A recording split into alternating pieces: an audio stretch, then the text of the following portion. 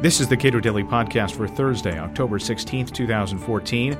I'm Caleb Brown. The Hobby Lobby decision has been misunderstood and purposefully mischaracterized. Ed Whalen, president of the Ethics and Public Policy Center, commented on the ruling and its critics at the Cato Institute's Constitution Day event held last month. There's been lots of confused public commentary about this case. That confusion, oddly enough, has continued beyond the ruling, and even more oddly, part of it has been from Justice Ginsburg herself, who you'd think ought to know better. But among other things, she's been saying during this past summer that the court's ruling was a constitutional ruling resting on the Free Exercise Clause, when, as I'll explain, it was clearly entirely a statutory ruling based on the Federal Religious Freedom Restoration Act. She also misstated the basis of her own dissent, and I'll get to that in a bit. So what I'm going to do is give some background, then talk through the four main issues that the court addressed, and conclude with some remarks about the aftermath of Hobby Lobby. The Religious Freedom Restoration Act was enacted in 1993. It was Congress's response to the court's 1990 decision, Employment Division v. Smith. In that case, the court ruled that neutral, generally applicable laws don't violate the Free Exercise Clause. That ruling was widely regarded as reducing the free exercise protections that had previously existed under cases like Sherbert v. Verner. And the express aim of RFRA in 1993 was to restore, as a matter of federal statutory law, the protections that existed pre-Smith under the Free Exercise Clause. RFRA is, at heart, a very simple statute. It has a threshold inquiry and then a strict scrutiny standard. The threshold inquiry looks to whether the government has substantially burdened a person's exercise of religion. If the answer to that question is yes, you proceed to the strict scrutiny inquiry, which asks whether the government has demonstrated, burden clearly on the government, that application of the burden to the person is in furtherance of a compelling governmental interest and is the least restrictive means of furthering that compelling governmental interest.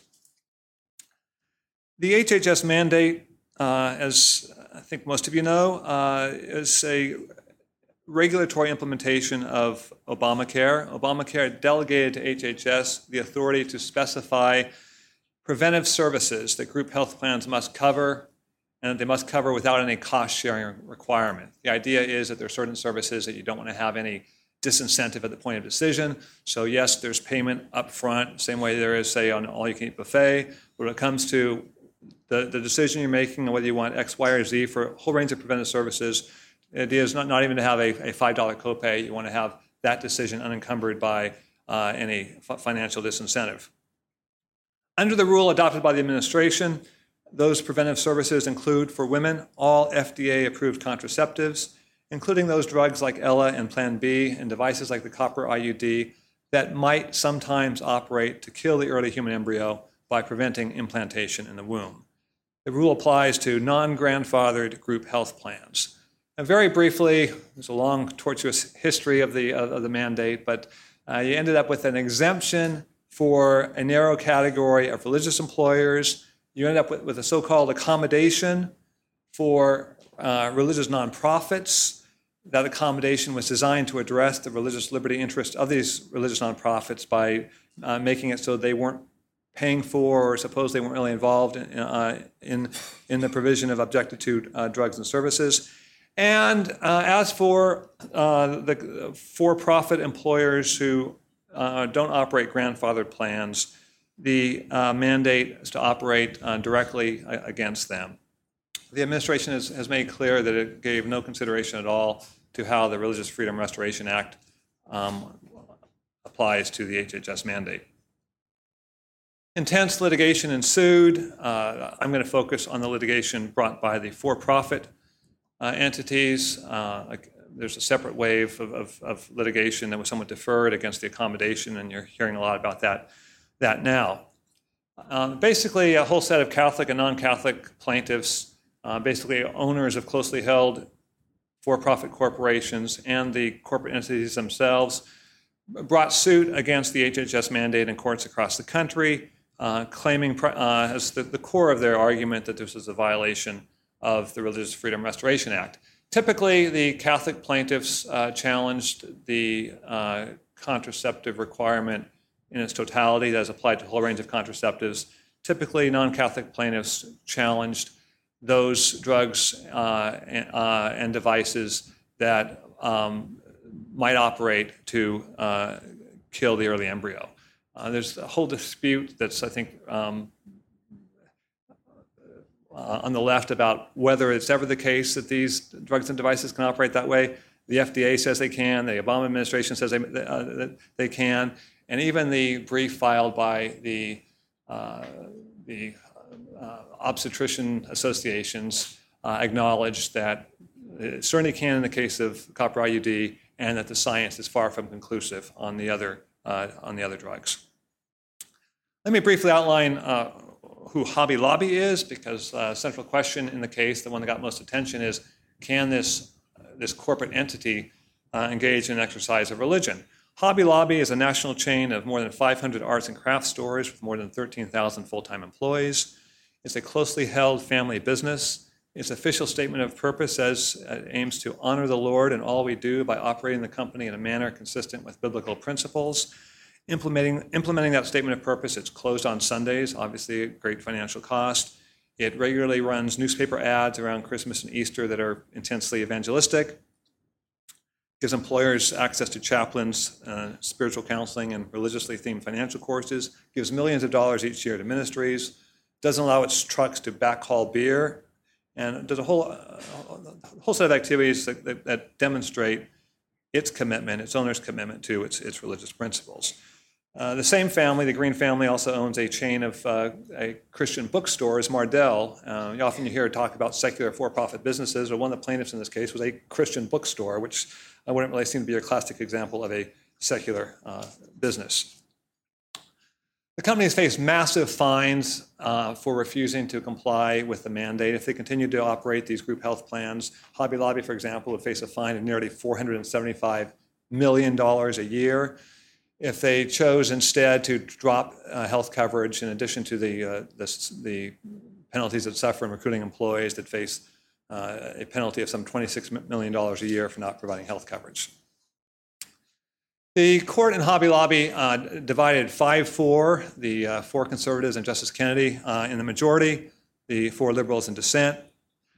Basically, there are 4 issues up for grabs. First issue is Hobby Lobby capable of engaging in an exercise of religion? Is its objection to these, to provision of these objected to drugs an exercise of religion? On that question, the court divided 5-2, with only Justice Ginsburg and Justice Sotomayor taking the position that closely held corporations were not persons capable of engaging in exercise of religion under RFRA. Second issue, does the mandate impose a substantial burden on employers? Is this multi-million-dollar fine a substantial burden? Court unbelievably divided 5-4 on that. We'll discuss that more in detail in a bit. Third question, we get now past the threshold inquiry to the strict scrutiny test. Does the HHS mandate advance the compelling governmental interest? On that question, the majority said, we're not going to decide this. There are arguments both ways. We don't need to decide this. We'll assume arguendo that such an interest exists. Justice Ginsburg argued at length that it does. And then on the fourth issue, has the government shown that the HHS mandate is the least restrictive means of advancing the assumed governmental interest? On that point, again, the court divided 5-4, with Justice Alito pointing out that the accommodation that the administration has offered to religious nonprofits is, by the administration's own representations, a less restrictive means. That therefore defeats the government's argument that it has somehow shown that the mandate, full-fledged mandate, is the least restrictive means. Let's look in some more detail at these. Again, first is, can a corporate entity be a person engaged in exercise of religion? Justice Alito spells out, for starters, the term person in RFRA plainly includes corporations. The Obama administration admits as much when it says that nonprofit corporations are persons. He explains that the corporate form, therefore, can't explain the exclusion. That is, if nonprofit corporations can engage in the exercise of religion, how is it that for-profit corporations can't? He shows further that the profit-making objective has never excluded entities from having religious protections. A classic example here, I think, is take a kosher deli. Under the dissenter's view, if that deli were obligated to sell non-kosher meat, somehow it might have a religious liberty claim if it's unincorporated, but it wouldn't have one if it's incorporated. You often heard from the left that the assertion corporations can't pray, which of course is true, to which we responded in our brief, well, corporations can't dance, can't do a lot of other things that are protected by the First Amendment.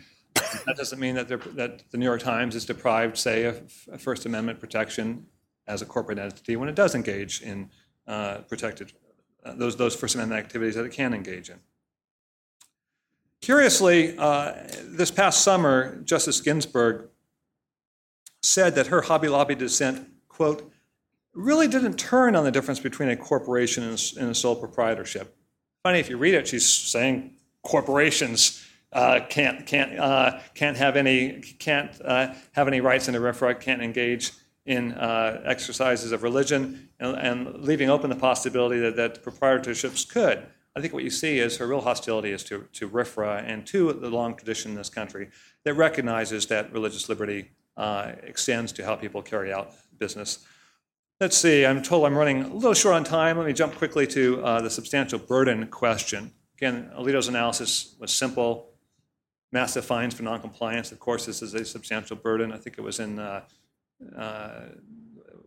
Wisconsin v. Yoder, where there's a $5 penalty on fathers who refuse to send their kids to high school, and that was a substantial burden. Ginsburg instead says that somehow the connection between the family's religious objections and the contraceptive coverage requirement is too attenuated to rank as substantial, that the linkage has been, quote, interrupted by independent decision makers. Well, as Justice Alito spells out, she's really smuggling into the substantial burden inquiry a very different question, whether the plaintiff's views of what constitute improper moral complicity are acceptable. That's a question the court has made clear that the federal courts have no business addressing. There's a precedent called Thomas v. Review Board, which Justice Ginsburg made no attempt to confront, much less distinguish, which involved a fellow who objected to making turrets for tanks. And his claim was upheld, even though you could say that he objected to war, but it was a series of independent decisions that would put the turret that he was making on the tanks, that would put the tanks that the turrets were put on in the military. They would put those tanks then in warfare, that would then use them in warfare, and the court made quite clear that it wasn't the court's business to decide what is and is not acceptable, an acceptable view of improper moral complicity. On the least restrictive means, the one point I want to emphasize here, because I think it's been confused a lot in the public, is that there is nothing in the court's approach, that is to say that this accommodation for the religious nonprofits is a less restrictive means. There's nothing in that analysis that requires that the accommodation itself be deemed to satisfy RFRA. Indeed, you saw the same analysis by the Chief Justice in the abortion, McClellan v. Coakley, the abortion case was decided 3 days before, abortion protest case. There he identified a number of less restrictive alternatives that the state legislature might have adopted, while making clear that it wasn't endorsing the constitutionality of any of those alternatives. So it's enough under RFRA to say, government, you haven't shown that this is the least restrictive alternative, because instead of doing A, you could do B. And when someone challenges B, they might be able to show you could have done C. And when you challenge C, you might be able to show you could have done D. But we don't have to show that B somehow is satisfactory. It makes no sense to put that burden on the plaintiff challenging the government action. Let me finish up by observing that there's a Wheaton College order that quickly followed on the tails of the Hobby Lobby ruling. There, the dissenters, without Breyer, Justice Breyer actually, claimed that the majority was acting contrary to what it did in Hobby Lobby. Actually, all that the court said in the Wheaton College order is this accommodation, we're giving you relief from this accommodation, Wheaton College. Wheaton College is a religious nonprofit. And there's nothing in there that was inconsistent with the treatment that it gave the mandate. Finally, I'll mention Professor Richard Epstein has an essay in the book that's been handed out to you on Hobby Lobby. As always with Professor Epstein, it's provocative and interesting. I will say that I think it's wrong on almost every major point, as well as some minor ones. Among other things, I think it's grossly unfair of Professor Epstein to fault Justice Alito for not assuming that he has 4 colleagues who are Richard Epstein. So I'll just leave it at that. Thank you.